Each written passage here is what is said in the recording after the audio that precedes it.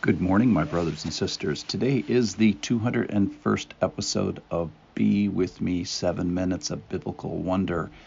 And we're going to fast forward about 1,000 years today from yesterday's lesson meditation, which was set in 2000 BC. And that was the non-sacrifice of Isaac, where we learned about the character of God, where we find from God that he was not requiring a child sacrifice out of Abraham, but really foreshadows that he's going to be the one that's going to be doing the sacrificing of his son.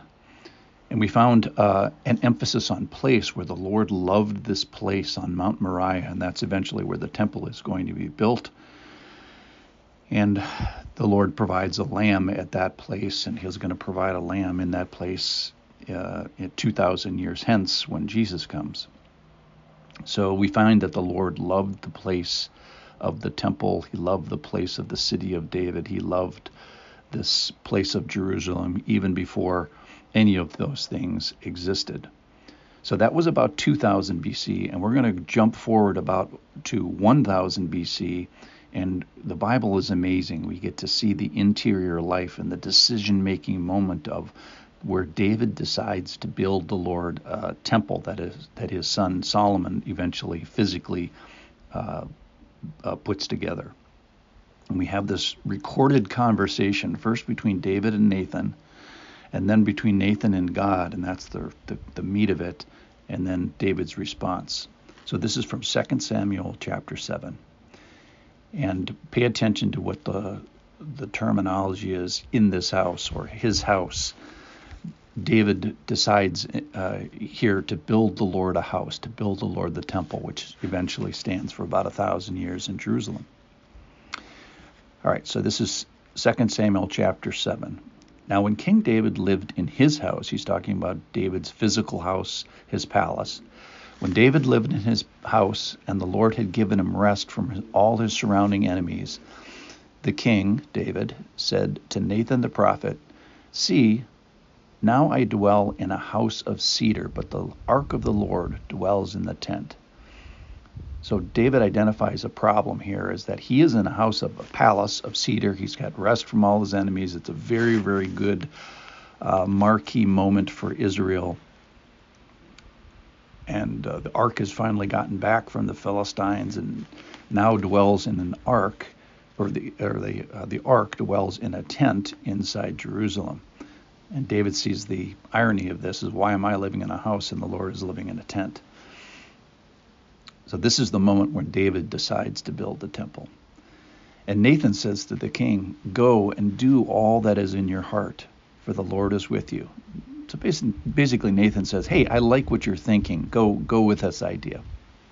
And then we leave David, and now we go to Nathan.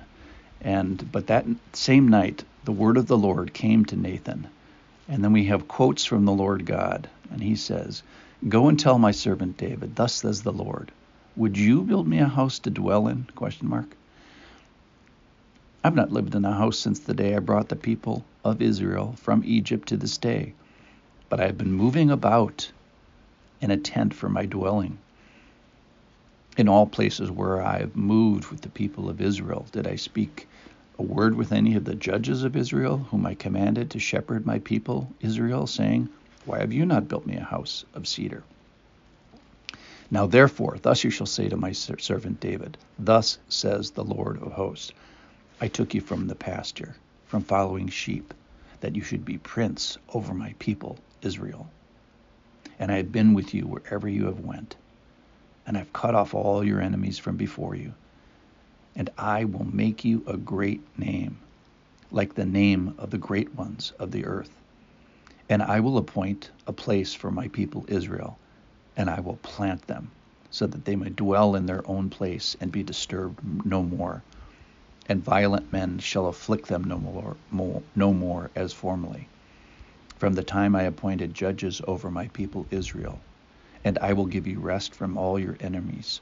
Moreover, the Lord declares to you that the Lord will make you a house. So let me pause right there. That's at verse 11. And David is basically saying, Lord, I'm going to build you a physical house. I'm going to build you a temple. Why am I living in a palace of cedar and you're living in a tent? I'm going to build you a physical house. And then the Lord flips this on David.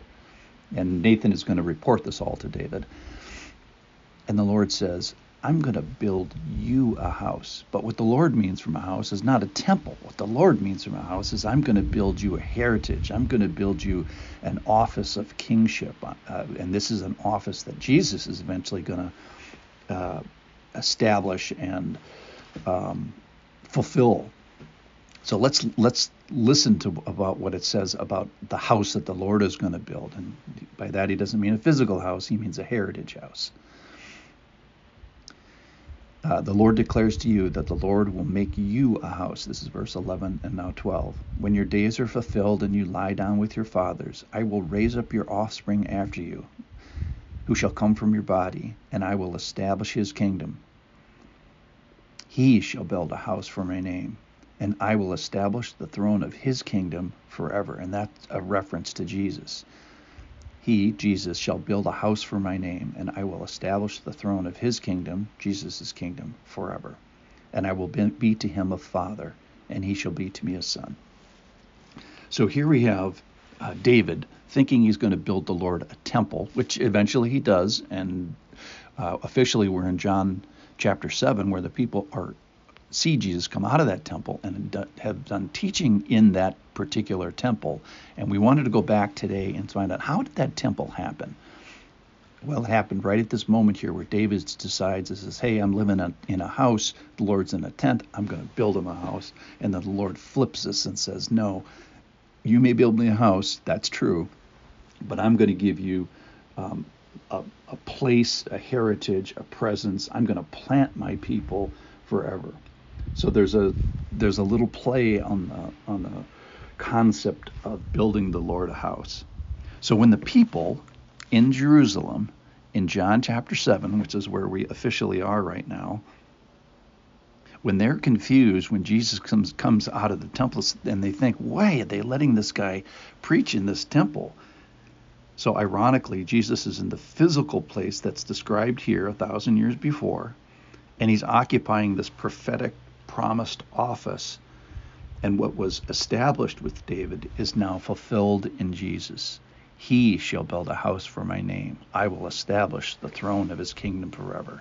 So what an irony about who's building who a house.